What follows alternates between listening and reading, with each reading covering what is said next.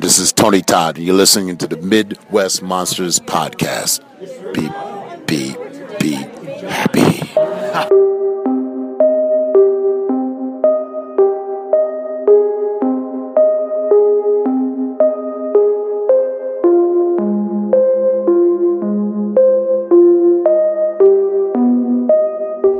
You are now entering the Midwest Monsters Podcast.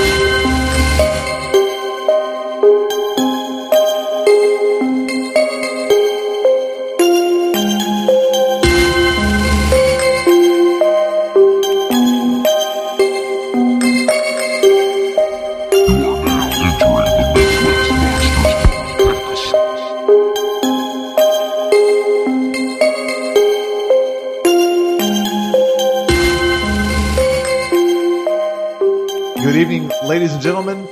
Welcome to another episode of the Midwest Monsters Podcast. I'm one of your hosts, Grizzly Abner, and I'm joined by Professor Wagstaff. Venomous Vinny. Hot toddy.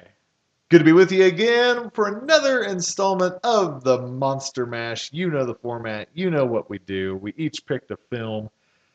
I chose a little movie called Madman. Professor, what did you do? Madman or Mad Max? Madman? I watched Mad Max. Shit. I picked Hell Knight. Okay. I picked Christine. I picked Deep Star 6. Deep Star 6. And that will be the first film we start with this evening, Deep Star 6. Can you give me the dates, details, and why you chose that one? 1989.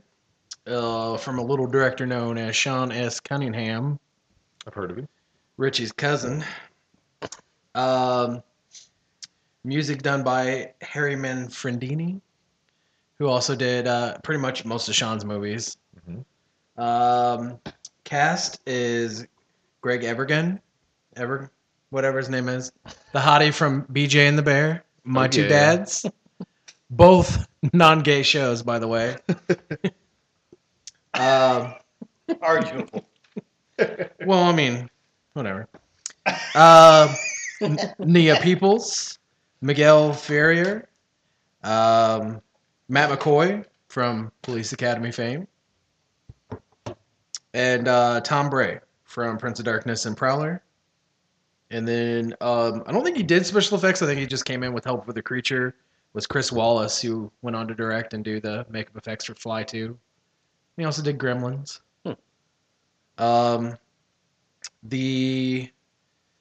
This movie was made for $8 million, and it made $8 million.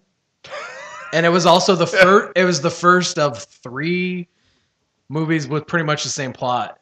1989. So it came out right before Leviathan and The Abyss.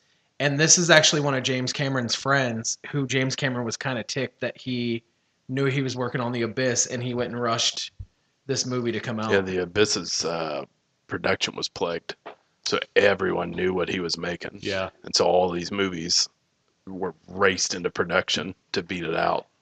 I think there were 4 or 5 total for the year. Yeah, because the Deep also came out, I think, the same time period. Yeah. And There's this whole trend of doing movies underwater that used to be space movie plots. Pretty much, yeah. yeah. Like, oh, we're not in outer space, we're in the ocean. Which, if you think, there's a lot of like we always explore Parallels. space, but there's a lot of stuff we don't know on our own planet. You don't know. I know all about it. So, what's the synopsis? It's aliens underwater. Yeah, pretty much. It's a I believe they're a naval base or working for the Navy, and really not quite sure why they're there, to be honest. But They're like testing underwater colonization. It's like an experimental group. But they hit a snag inside a cave and decide just to blow it up. Yeah, which, by the way, why does an experimental group testing colonization have missiles?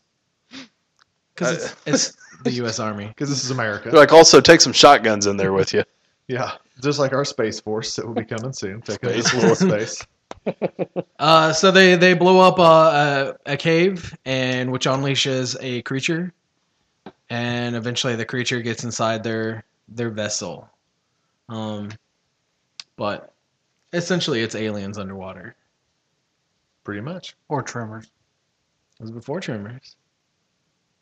Same premise. Same bit of different. Maybe this is the prequel to Tremors. All right, initial thoughts, Professor. More like Deep Star sucks. Just kidding. I'd never seen this. This was a first time watch for me. I was familiar with the name.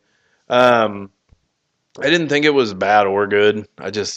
I honestly, it's kind of forgettable unless you are really into deep sea terror. Then it's cool to chalk up in your list and watch alongside a lot of the other films with that.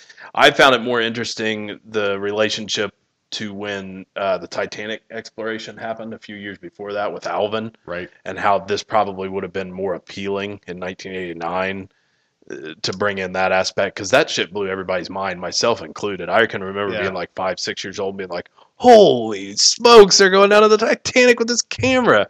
And so you got kind of some of that going on in there. And that's an interesting parallel to like when they made all the Mummy movies around when they found King Tut's Right. tomb. So like a Take same like sort a of idea. big historical event and kind of turn it into fiction and Yeah. spawn off with ideas.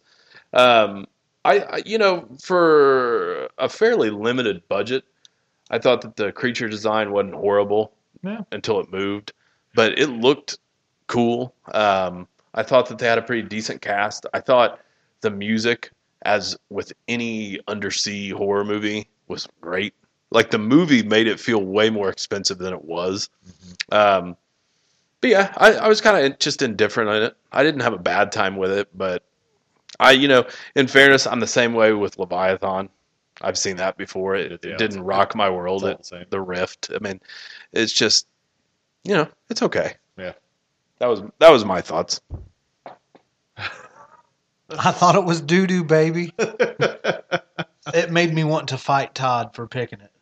Not really, Wait Todd. till you see my next pick. I didn't really want to fight you. Him don't hate movies. But I did not like this movie. I did not care for this Surprise. movie. Any aspect of this movie. Nothing? Nothing. I thought it was doo-doo. Is it because It's also the same night we found out that you could make sparks shoot out of the back of my Blu-ray player. That's your HDMI player. Sure is. yeah, I don't have much more I to say blame about it. I blame Todd for making that happen to my Blu-ray player. Yeah, I'm Todd's done. fired up right now. I'm shocked that you actually had the legit DVD. Well, I complained that he rented the DVD. He not the complained that Blu-ray. it was DVD and not Blu-ray. It's not available. There's no Blu-ray. Okay, so Benny gets a pass this time. All right. I saw this in my youth, but I forgot about it because, as Professor said, it is a very forgettable film, just like all of them. Leviathan, Abyss, Rift, all of them. Just nothing that really set them apart to make you think like, boy, that one is a standalone. It's got its own thing. It's got that unique part to it that makes it its own movie. So the cover art is I did remember the cover yeah, art man, from the seeing it cover on a art's- video store and that shelf. scene is in the movie. it is, yeah. So it's got that. I had actually just complained. I said, is the fucking cover art not even going to be part of this movie? And then finally you see it, and I said, okay, well, I'll give them that. At least it wasn't misleading. Yeah. But for me, the nostalgia around the cover art is better than the movie for me. So I picked this because I kind of associate this movie with summer. It came out in January. By the time I saw it, it was like down in our dollar cinema, which was summer. So I saw it in the theater. I saw it probably years before I saw Leviathan and Abyss. So I think that's probably why this movie to me sticks out a little bit more. But I can't argue that there's not a lot that sets it apart. They were smart about their budget because they did go the route of Aliens, where they did more of where you see things kind of like in the root of Jaws too, where you see things from the creature's perspective, or they'll use sounds or like the sonar to represent where the creature is. When you do see it, it does look like a vagina with teeth, or just a vagina. same diff. I don't know. I always thought the acting was good, and I enjoy the movie. It's not something that I watch all the time now, but I do find occasionally in summer I whip this one out. and watch it. That's As not I, the only thing. it's not. It definitely does not feel like a Sean S. Cunningham film at all.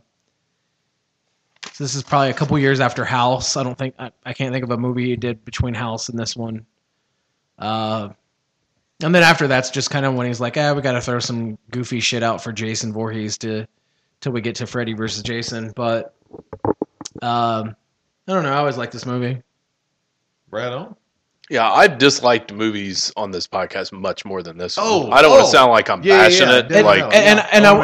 I will say in defense, to me it's a good movie, but as a kid I thought it was more horrific than as an adult. It's almost kind of like action adventure ish, underwater sci-fi. I was going to say I did like Cunningham's use of making it almost like a stage presence, almost like a sitcom, by centralizing these locations where they're at and there, and not because at the end of the day we really don't need the expensive external shots because we're really interested in what's going on with the crew inside. Right. And I'm being perfectly honest here. I thought the acting was actually pretty good. Yeah. Across the board. I thought Miguel Ferreira stole the picture like he usually does. Miguel Ferrer, always a great asshole who puts everyone in danger in movies.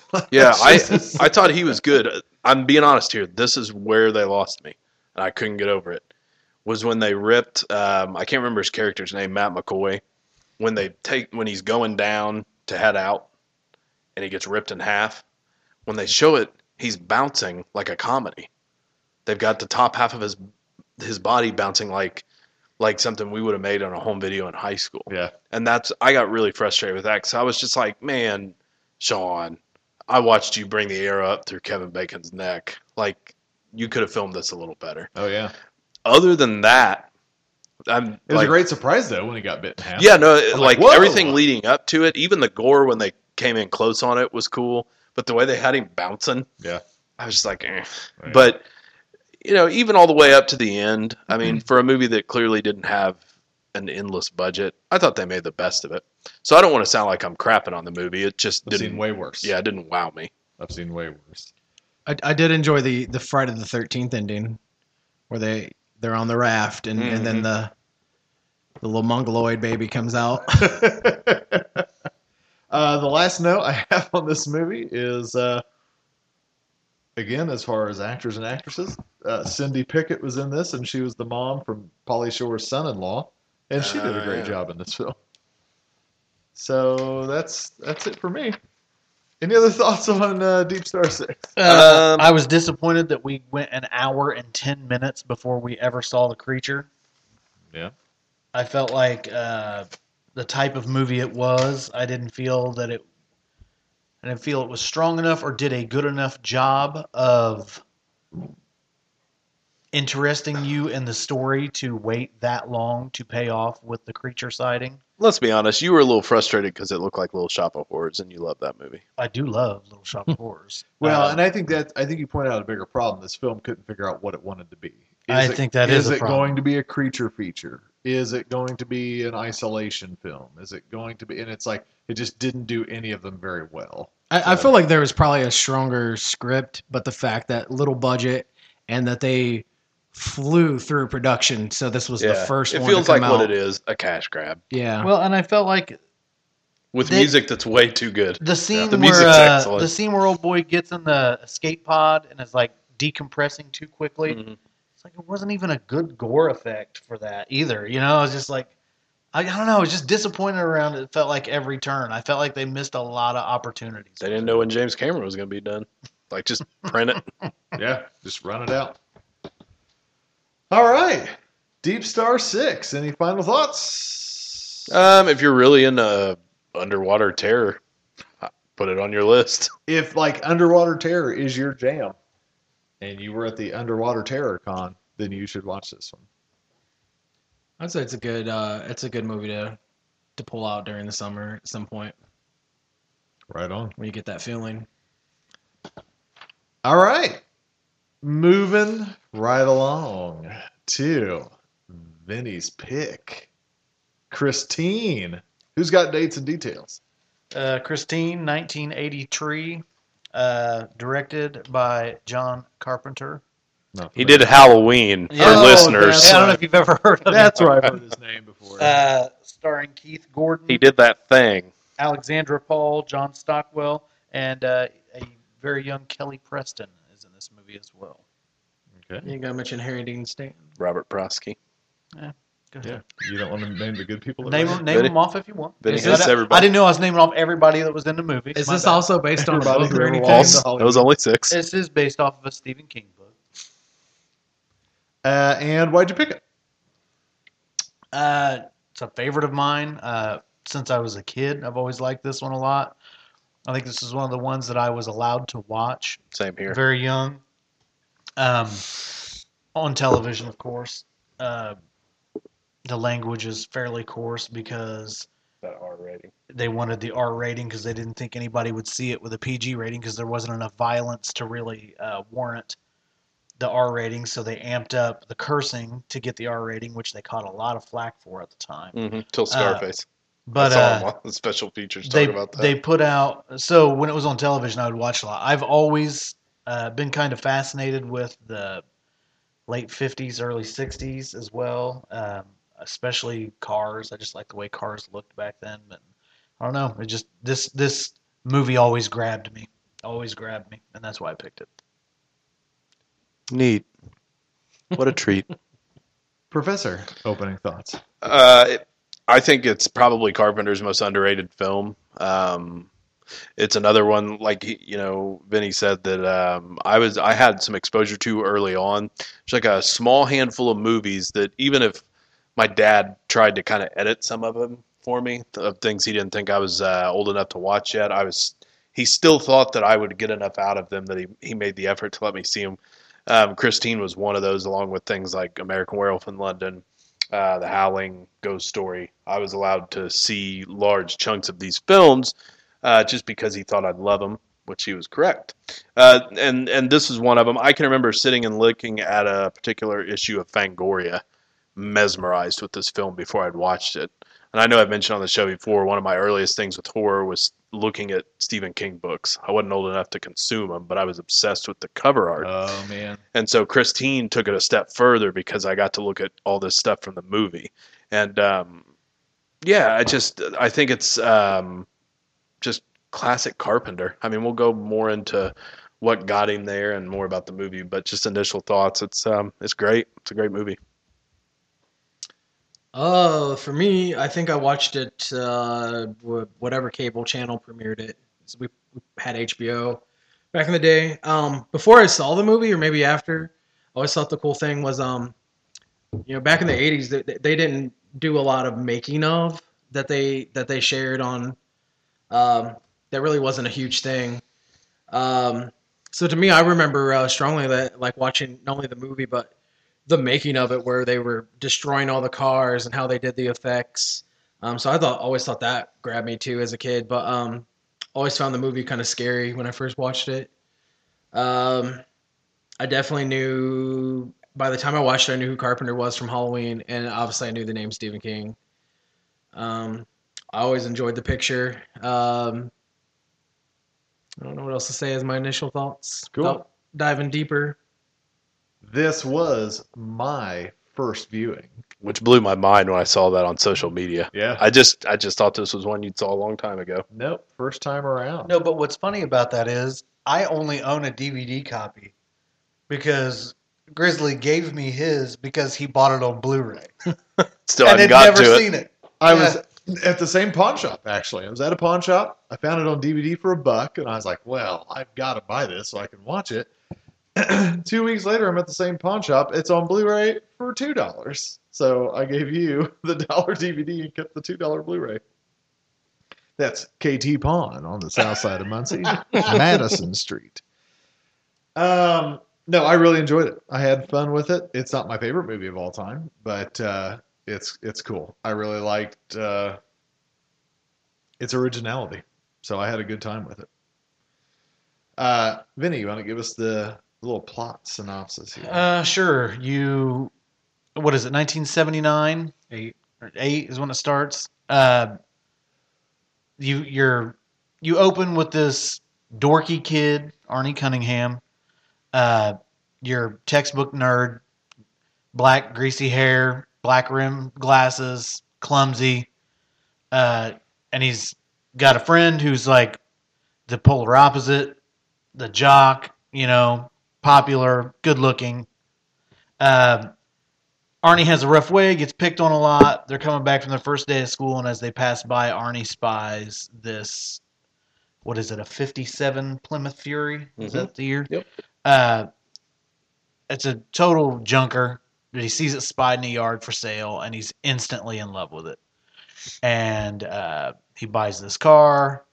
He's more and more becomes obsessed with this car, and more strange things start being affiliated with this car. It's being repaired rather quickly to pristine conditions. There's odd happenings in the car. Even the way he finds the car, like he's like, stop. It was kind of hidden from the road. Yeah, it just like possesses him. And then the from South Bend beginning. Slayer sells Yeah. it to him. Yeah. Robert's Blossom. So so it takes you through the change that Arnie makes as the movie progresses. He becomes less of a dork and starts to be more of a Becomes beautiful by taking off the glasses and Combing removing the his hair. ponytail. and he If only. he goes from being this dorky caring kid, he starts to get more popular, but then things start to turn a little darker. And And for he's- his jockey friend who starts to become unable to be the jock and not quite as cool. Yes, and Arnie starts to become an asshole. He starts to become mean, and he starts to become obsessed with this car. The car is destroyed by vandals, and one by one, these vandals are run down by Arnie, Christine. You don't know for sure. Yeah, including the poor man's John Travolta. Yeah. Exactly. And so yeah, that's the basic. I think it's a love story between a man and his car. And it's a love story between a man and his demon possessed, In his demon possessed car. which who hasn't been there? Yeah, really. I think for honestly. me, Christine kind of stands out because one, it's a Stephen King movie that doesn't feel like Stephen King. It's definitely Carpenter because it's away from Maine. It's set in California, which is Carpenter music. About the only thing Stephen King-ish is it's got a lot of 50s soundtrack to it. Mm-hmm. The time period is 78, which is when Halloween took place. I like a movie that when it was made in an era when it comes up and it gives you the year, because I almost think that takes away.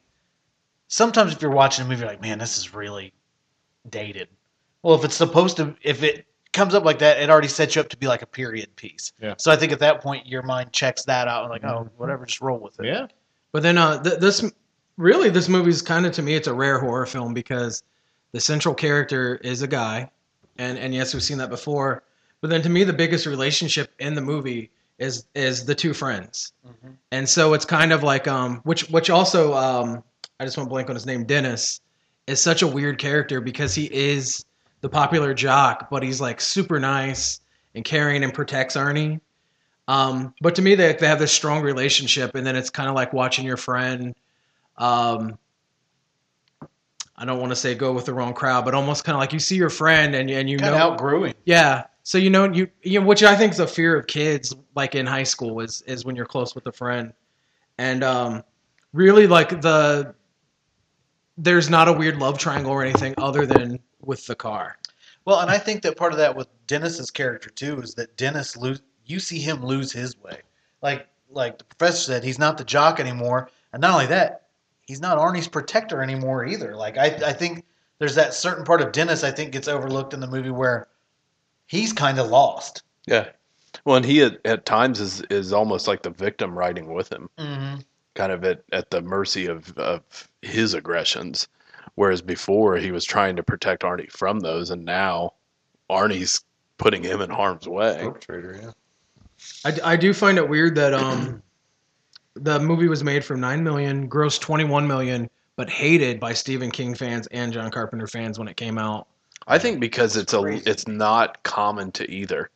I think it's more a John Carpenter film than a King film, but it still isn't a full-blown Carpenter film. Right. Because if I remember correctly, he flopped with Starman, and got fired off of Firestarter because of it. Which I would have been And interested to see jumped. Firestarter. Jumped right into this and directed the hell out of it in a studio-friendly way without quite as much of the quirk that Carpenter films typically have. That's not really in this. Well, and this movie made money, but a movie that did flop just right before this was The Thing, Yeah. which is also amazing. So if you go by movies by Oh yeah. what makes money and what does, and this movie made money, but it's weird because to me, by the time it came on cable, I would have never known that people didn't like this movie. I've always thought that Christine was high on the list for everybody till I heard people just gripe about it, and it's kind of confusing to me because I'm like, I guess you just don't like good movies. I'm amazed with the movie at how much emotion they get a car to convey. Well, I think what's even more unique for this than anything is we're not going to cover many movies on this podcast that have less horror than this. That's Yeah, the very fact that true. they had to And- throw in the F-bomb I was because going to there's say not. before, and I want to clarify quickly, that's okay. It's an excellent movie, but this is 3/4 about people. Yeah. And then, our last quarter is delivering on the goods. There's some very creepy moments and things that almost, it's very intelligent horror in the way that it had you think more about it than it does deliver just the exploits of it. So I'm not knocking it for that, but that's something that I never really thought about until this viewing. I've seen this movie probably 6 or 7 times at least. And on this viewing, I started thinking, I was like, man, this really doesn't have a lot of horror moments in it. It's more and that's why it's good for King, because you care about the people. That's what makes King great and why the horror is effective in his books, because the majority of his books are about the characters, not the horror. And so when you build it up, that's what this movie does. It's just an interesting dichotomy that I don't think we're going to come across very often on the podcast. And on that same vein, as we talked about in the What Is Horror episode, to me, this movie was a creature feature where the creature was a car. No, very much. I agree with you. I could And- relate this to Jaws. Yes. like where Christine even had, it's like she had her own soundtrack and Yep. Or even like a Godzilla or King Kong, where like people are like, is that really horror? I'm like, yeah, if a giant monkey or a giant lizard was chasing you and destroying Yeah. your city, that'd be horror. That- This is horror in the fact that if a car with no driver was Yeah. on fire chasing you, That you would be scene is very creepy, and the scene That's my where favorite part of the movie. Oh, yeah. the one It's the that best as a scene. kid that got me is when Moochie is In the alley. in the alley. those and are is- the two scenes that and stand when out Christine to me. is ripping It's, her I was going to say, sides off it's to get in willing and crush to him, it's kill like, itself oh to kill my it. god, that always stuck with me as a kid. That scene was terrifying. Is Buddy Repperton like 35 years old in this movie? By the way, that dude in no way looks like a high school student. And I will say, and because they're on the like remake of King films again. I think what stands out for this movie is all the practical effects and stunt work, and I don't know that they would do that if they remade it today. And character Listen. actors. Yes, when Christine is destroyed by the Vandals and Oh. reassembles herself, it would have been so much better if it was CGI. Just animate it. Right. Yeah, no, I clean think it up in that they had good young talent with Keith Gordon, who'd already worked, with some pretty impressive stuff, notably De Palma. Or was that the year after? I can't remember. Stress to Kill 80? Anyways, he had a decent resume for the young actors on there. He was by far the most accomplished. But then you sprinkle in all these great character actors that make such a huge difference to that movie. The scene with Robert Blossom selling the car is drastically better because he's in it. Yeah. Prosky running the garage is Yes. better because he's there. Yeah. Yeah. Harry Dean Stanton as the detective makes that movie better. And that's what elevates it, I think. I think it might have been a little flat and felt like a failed teen comedy almost. Or not comedy, teen horror. Right. In the sense, if we didn't have all of the little bits filled in such strong ways with everyone across the board. I mean, that's what I'm saying. Like, Carpenter directed the hell out of this movie. He didn't miss a beat on anything. The two questions I get left with this movie is, number one, what was Moochie doing hopping out of the cab of a semi I in the wondered middle of the that. night? Yeah. Kind of wondering what that was all about. Is he a lot lizard? No. And secondly, Why does Buddy Repperton just run down the middle of the paved road when Flaming Christine is chasing him? Probably the same reason he's in his 8th senior year. Why are you not cutting off the road and running other places? But yeah, that's nitpicking. But I still, this movie has lost nothing for me. Like, upon this latest viewing from the one before it, I think it's completely solid, and I would even venture to say it's timeless because it deals with periods. When you're dealing with the late 50s, you're dealing with the late 70s. I think that helps it kind of stay in a time capsule. I don't think it feels as dated. Yeah, man. I'll say another scene that to me stands out is when he stands up to his parents. Oh, yeah. Which is straight out of Rebel Without a Cause, like down to even that he was wearing the red jacket. Yeah, That's a good point. When his dad grabs him by the shoulders and he snatches him up by his throat. I was like, "Hold up, you little jerk! That's your dad." So to me it's like just a coming of age movie, but then it's thrown in with the weird thing with the car and a lot of unanswered. I still have yet to read the book, but I know the book has that there's like the book is fantastic. So the book has like the guy that killed himself is sitting in the back seat, egging him on and kind of dictating him. They dig more into Arnie's becoming possessed by the guy who owned the car previously. Which he looks possessed by the end of the movie. Yes. But 1983. This is right after American Werewolf in London, so they axed all that. I don't know. I forgot what I was saying. I got so distracted. Well, I enjoyed it. Last thought, just even love the opening with Bad to the Bone playing, and the hood slams shut and cuts that guy's hand off. By the way, I was watching a special feature where they showed that George Thorogood was in a scene, and it was so bad that they cut it in the junkyard at the end. Much like most of his music. Yeah. It's got a great ending too, I think. Yeah. And I'm shocked that no one's ever tried. I was just getting ready to say that. Yeah, because you could easily make it because it's a car. If they said a bring it remake, back. I would be pissed about a remake. But if they were going to take and do a serious sequel, I'd be on board. I'd give it a look.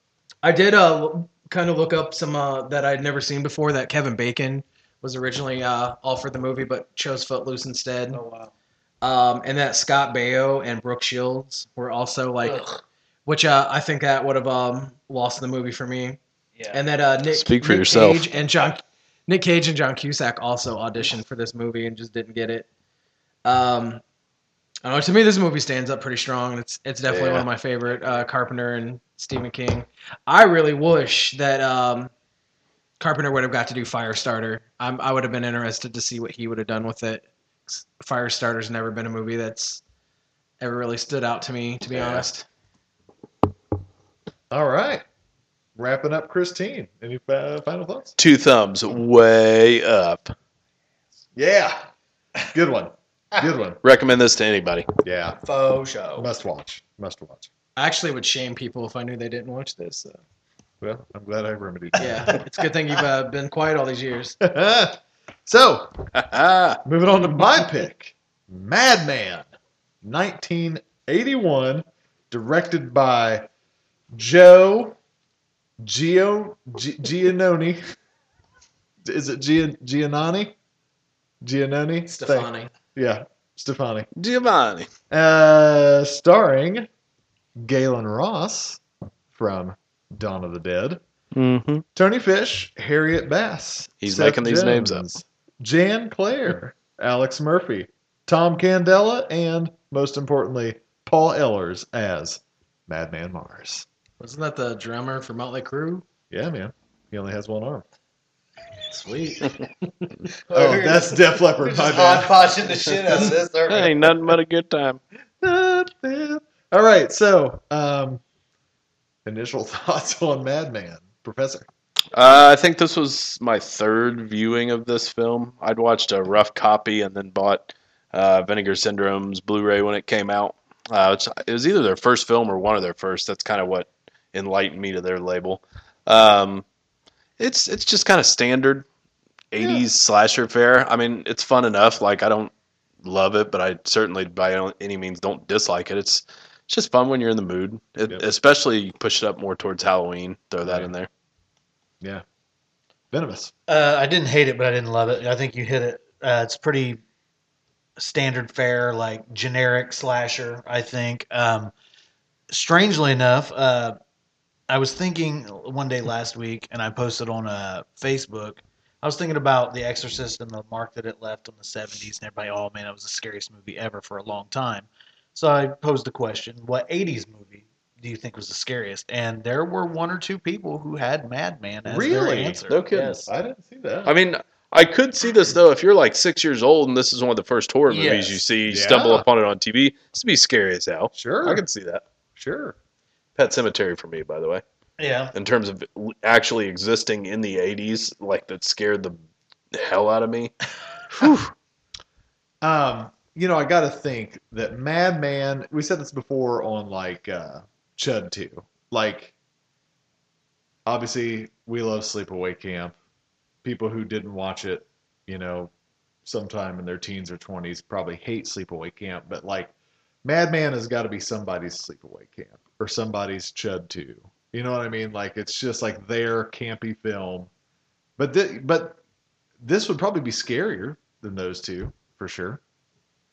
Toddy, initial impression. So I picked up the Blu-ray a couple years ago. This is, I think, the second time I watched it. So I never watched it as a kid. I think it's a fun movie. I kind of agree with the professor. It's not if I was gonna say a summer camp movie that to watch that's not Friday the 13th or Sleepaway, I'd probably pick The Burning. Right. But I will say this is a fun movie, and there are moments where it's definitely kind of spooky or eerie, I guess. But I think it's a fun movie. I would watch it again. Yeah. It's fun. Good times.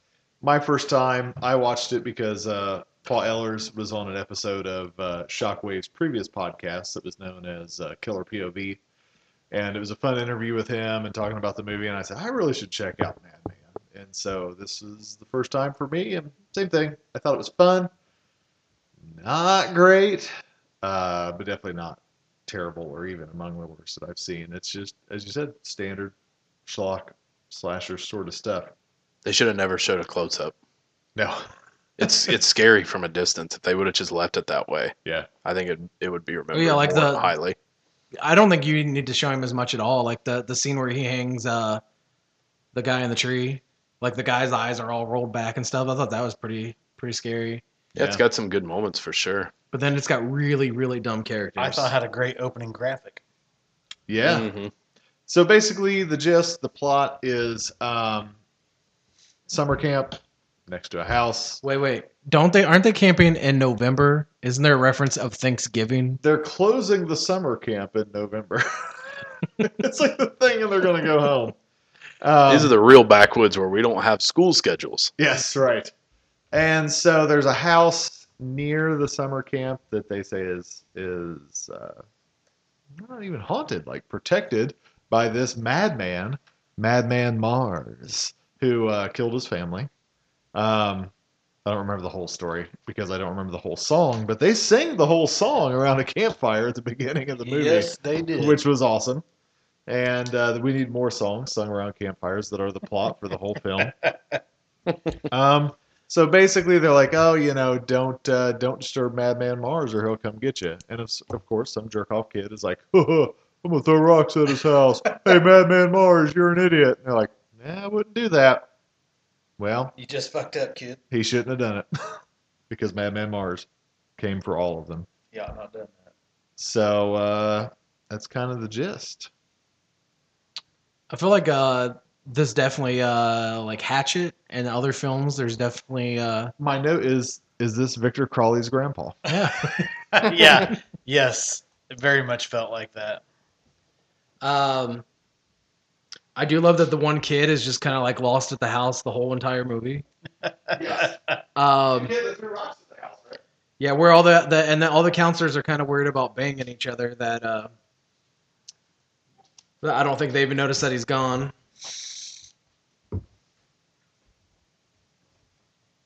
You want to chime in here, Professor? Did anyone do this book report? No, I think that it remains relatively restrained for an 80s slasher, basically throughout, and even keeps it fairly grim. They don't rely on as much of the common things that movies from that era did. It's not like just a boob fest the whole time and hardcore partying, and I mean you've got some of those box checked, but it's really, for in fairness to lumping it in with the parade of 80s slashers, this really is pretty restrained. It's got a fairly minimal score to it. It's just its own movie. It almost feels, like somebody who didn't watch slashers at all just wanted to make a horror movie that would fit in okay. Yeah. Because it just doesn't carry the same elements. And that's not a bad thing. It's actually refreshing because, as we all know, I mean, there are dozens upon dozens of 80s slasher movies that you can watch and have all those same things, get fulfilled in each film. Whereas this, it almost seems to teeter more into folklore and atmosphere more than it does partying and a good time. Yeah. And I like that. I think that, there are some really drawn out, suspenseful segments in this film, and you'll get a little bit of that in slashers, but not like this. Especially the scene with Galen Ross in our final showdown. She's walking through that house. That's just nuts. There's no music. It goes on for a bit. Yeah. With the things that only the viewer can see, with both our killer and her in frame. It's unique in that regard. And I would argue at some point they go from being suspenseful though to being boring because they've drawn it out for so long. That's fair. Yeah, that's subjective. That's fair. But I certainly. I really like the soundtrack. It's another kind of fun synth pop sort of soundtrack. Yeah. I really enjoyed that, and the sound effects. But what's up with Madman's noises? I don't know about all that. These weird noises that he's making. I'll say this: for as many of the stereotypical horror tropes as you end up with this movie, like the slasher tropes, I thought I had the ending figured out, and I was completely wrong. Yeah, exactly. I love that Galen Ross's character, for a change, does exactly what you want them to do. Right. Which is get those damn kids out on the bus and out of there. Yeah. Now, do we need her to necessarily go back in and deal with this? I don't know about all that. But she gets the kids on there and out of there, and it made me think a lot of Friday Part 6 and our having to attend to the kids out here, and this just... It almost feels like you're on the moon at this point, this terrifying moment with a killer out here at this campground and trying to get these kids out of here in a colder setting. It reminded me a lot of what they would go on to do in Friday 6. Mm-hmm. But yeah, and all the way up to the ending, which that still always kind of half surprises me because it's just kind of bleak. Yeah. Oh, yeah. Other high spots in the film, I love when they show off his brute strength, because he can pull that axe out of the stump. Yeah. After two dudes have been trying to. I mean, there's great kills in this movie. The head decapitation, the meat hook. I mean, and they don't go with excessive gore. No. That's what I think's interesting. Yeah. Like, it's just enough to make you go, oh shit, and then it's gone. I think there's a few scenes at the beginning, like where at the very beginning when he's in the tree and only the kid is like, he almost looks like a shadow in the tree. Yeah. Mm-hmm. Yeah. Can we talk about how weird the hot tub spinning is, though? I was going to put the hot... My note is hot tub synchronized. You guys don't swimming. do that? Yeah. And did Galen Ross have something in her contract where she would do nude breasts, but only for 2 seconds? I noticed that in Dawn of the Dead, too, because I just watched that recently, and it's just like, it just seems so unnecessary. It's like, yeah, I'll do it for 2 seconds. Yeah, she's like, I have to do it, but I'll only do it for 2 seconds. Yeah. Like, it's like, well, then why are you... We don't need to see them. Yeah, it's fine, lady. You're doing a good job. Yeah, we don't you're need a good actress. Keep your top on. Yeah. Because we make a point to show her getting down into the hot tub, but then we keep her underwater, and they circle around each other. Oh, that's weird. Weirdest mating ritual I've ever seen.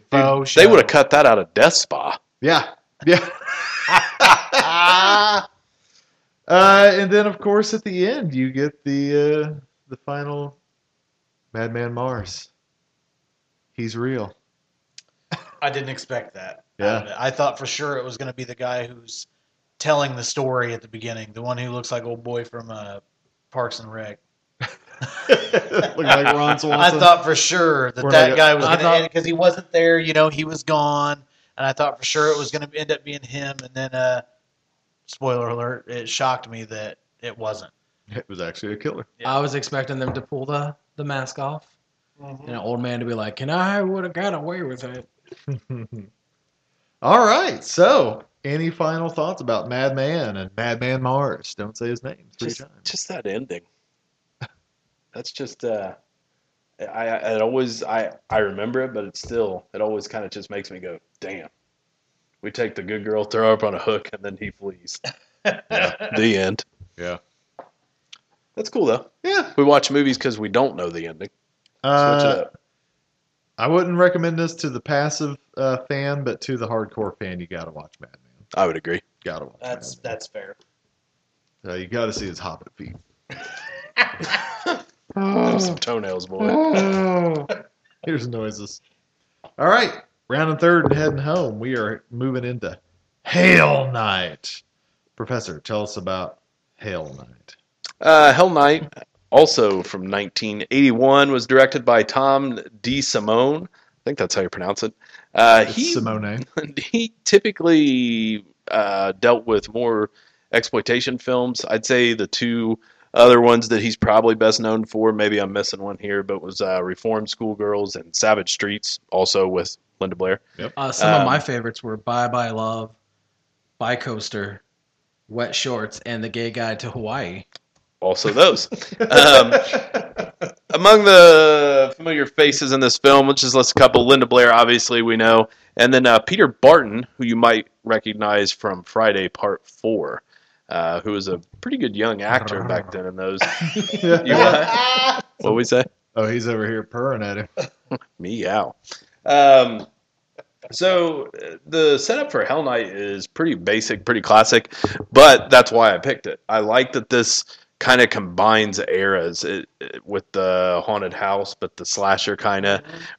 It's an 80s film, but really it feels like an early 70s film. Yeah. There's just a whole lot of bending going on with concepts and what was popular at the time, but them instead kind of making their own just fun movie, which I think it delivers on. Initial thoughts before we give the quick rundown of what we're dealing with here? I had never seen it. I didn't even know about it, to be honest with you. I'd never even heard of it. I watched it over here. I liked it. I liked it better than Madman. Get out. I did. I liked it better than Madman. Yeah, like you say, it was that blend of the haunted house movie with the slasher movie. I thought it had some great kills. Great kills. Yeah, I liked it. As a whole, I liked it. I thought I'd seen this movie early on. I think I'm thinking of another movie, but I bought the Blu-ray a while back. It's like the second or third time I watched it now. I think it's a lot of fun. Kind of puts me to mind of Terror Train. I don't know if it's just because of the time period, but instead of a train, it's a haunted house. But same way, it's the slasher premise with a kind of like a little bit of like William Castle type of movie, I guess. And then it's kind of a it's got a lot of stereotypical like pranksters and stuff like that.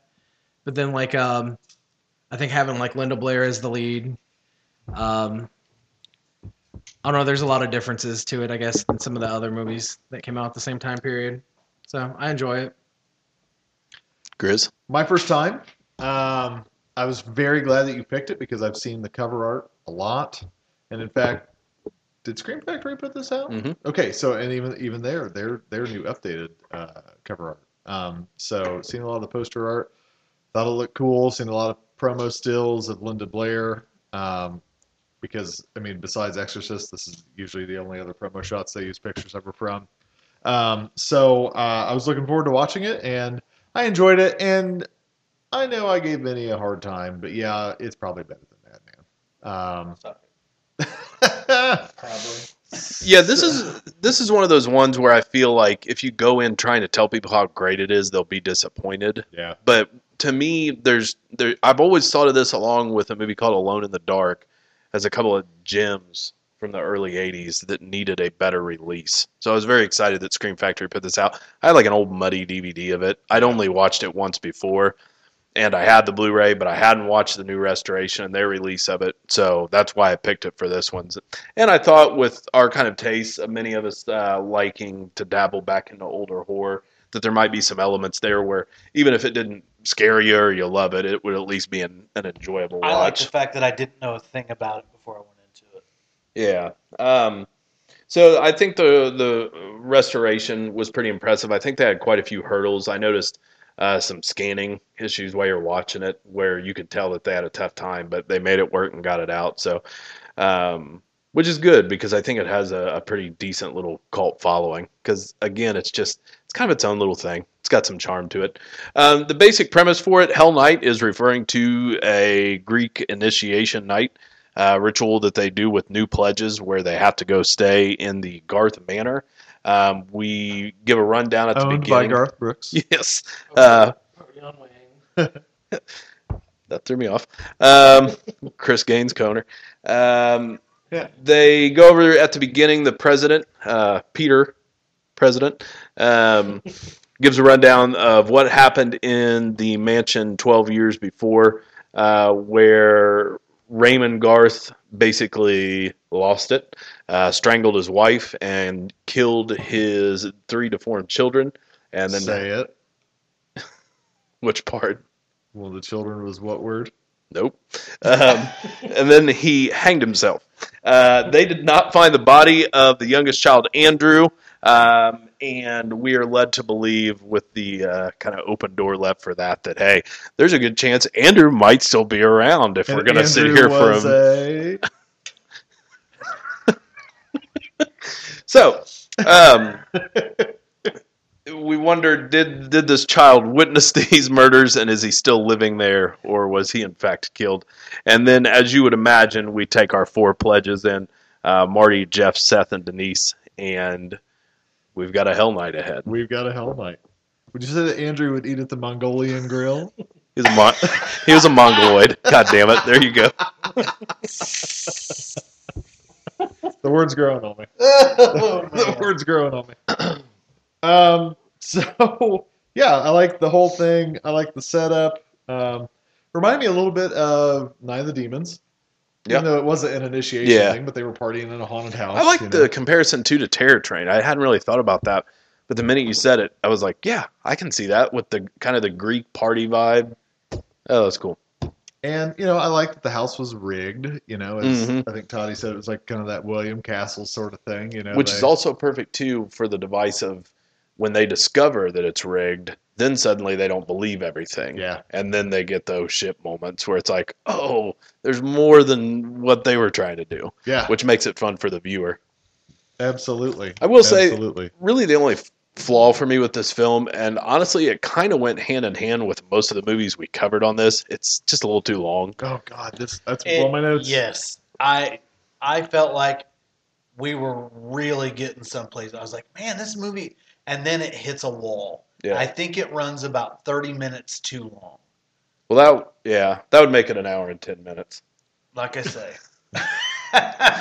But yeah, 101 minutes on this, Deep Star 6, 105 minutes, Christine, hour and 50 minutes. These are some exceptionally long horror movies for what we typically cover in the 85-minute range. After 80 minutes, you have to earn. Yeah. So that would be my one complaint with the pacing. We maybe had a little fat on this one we could have trimmed off. My absolute favorite scene in the movie that I always think of from the first time I watched this is the carpet rising up. That was one of my notes. That's great. A very cool scene. It's funny because Vinny and Kara and I watched this together, and we were so invested in like the first 40 minutes, and then by like the 55-minute mark, you can look and we're all kind of like checking our phone. Yeah, like it just plateaued hit a wall, so hard. In fairness, though, it does come back around and give some goods there. I enjoy that. The second act is very weak. I enjoy that there are twists for it being a horror film. So the fact that Seth not only survived, like he doesn't die first, he makes it out, makes it over the fence without I was ripping his nuts off. very Yeah. nervous. My notes say "V nervous." Makes it to during the fence police flying. station for help. Yeah.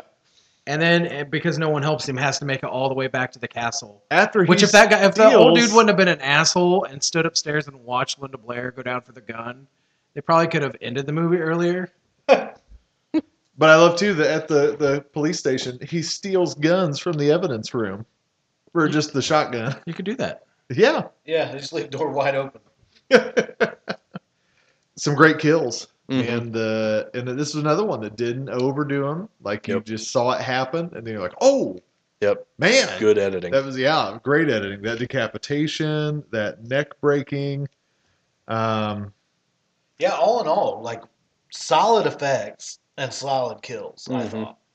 So things when I watched this, like just probably the first couple times I didn't notice, but watching the credits, I didn't realize that Frank Darabont was Oh, production assistant in this movie. that's cool. Cool. Chuck Russell produced it. Yeah, so we're coming from that whole world. Erwin Yablans, or however you say his name, I knew was familiar. I had to look it up, but he co-owned Compass International Pictures. This is the last movie that company put out, which also put out Halloween. That sounded like a yummy side dish. It is. It's I'll have delicious. some Irwin Yablans to go with that. And they produced Halloween like 1, 2, 3, Fade to Black, Parasite, Prison. So they had a fun little string of horror films from that time period. Good times. Right on. Some of my last notes here were at one point, Linda Blair was running around doing something, and Vinny and Carrie and I go, "Did she just like take her bra off and cut her dress lower?" Like something happened. Like Yeah. it Yeah, happened- look, man. Some point during the film, more cleavage happened, and it was like I'm very uncomfortable with her running It's like around. there's a like that. period from like 77 to 83 where everything with her is just uncomfortable. Yeah. Because you're just like, man, you're that little kid from The Exorcist. Yeah. Now you got them big old things That's jumping around. how I felt the first time I saw Drew Barrymore's boobs. I was like, man, that's Gertie. Not cool, dog. Yeah, when she Not was cool. Gertie though, she was doing cocaine. Reckon I'd like to. I do like that Linda Try that Blair's there, cocaine. Linda Blair is almost like Velma in this picture. Yeah, she was good. Like, and her dad owned a auto mechanic shop. But so she I feel knew. like this movie was also sold on her name, and let's be honest, and I don't care because whatever, she's the worst actress in this picture by like She's got some rough moments. she's very very bad. Sorry, Ty got that shovel out, boy. that's right. The You know year what? of hate. Period. I'm just saying- 2018. Mate, 2012. You're You'd a be hate. nicer when I met you. Linda Blair and Joey Lawrence coming after me and Todd after listening to this podcast. Whoa. Spoiler: 2 killers. Yeah. Yeah. 2 killers. Still don't fully wrap my mind around all that. But At that point, I you don't didn't care. need to. You don't need to question it too much. Yeah. And I just keep yelling, "Is that Raymond?" we said one. So Vinny and I said one of them looked like Chop Top from Chainsaw 2 if he was Frankenstein's monster. I did like the where she rams the gate and it comes down enough to Mhm. where she impels him through it. Yeah, Oh, that was such a cool great. kill. I love the last scene Yeah. because it comes back and it's like, And I think they knew we're they not were- going to end on a fun popcorn way. We're It going to didn't have even this show girl. her like leaving or escaping. I think they knew it had ran long. at that Yeah, point. we're gonna have this girl wake up from being knocked unconscious with the sun coming out, disoriented, and have her crawl out of this car with no music playing and a body impaled hanging Yeah. on the car with the blood that has dripped down all over the back of the trunk there. It's a pretty impressive last little It shot is. there. And it's cool too because much of the film makes you rely on your imagination.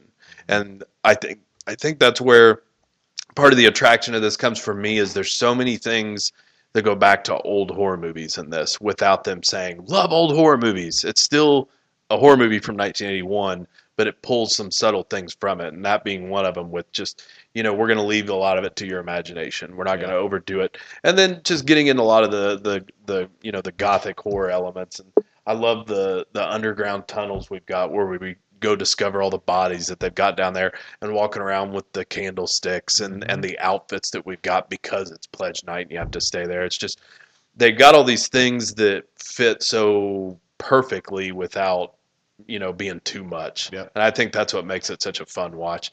Like, this is just a great Friday night movie. Yeah, for sure. Well, I think it's fun. I think if you're a fan of the genre, it's definitely worth checking out. Yes. Props to Scream Factory for getting a good release out. Yeah. They needed it. Yeah. All right. Anything more to say on Hell Night? Good. Hell no. Hell no. All right. Wrapping up another installment of the Monster Mash. I'm one of your hosts, Grizzly Abner, and I'm joined by Professor Wagstaff. Venomous Vinny. Hot toddy. Stay scary, my friends.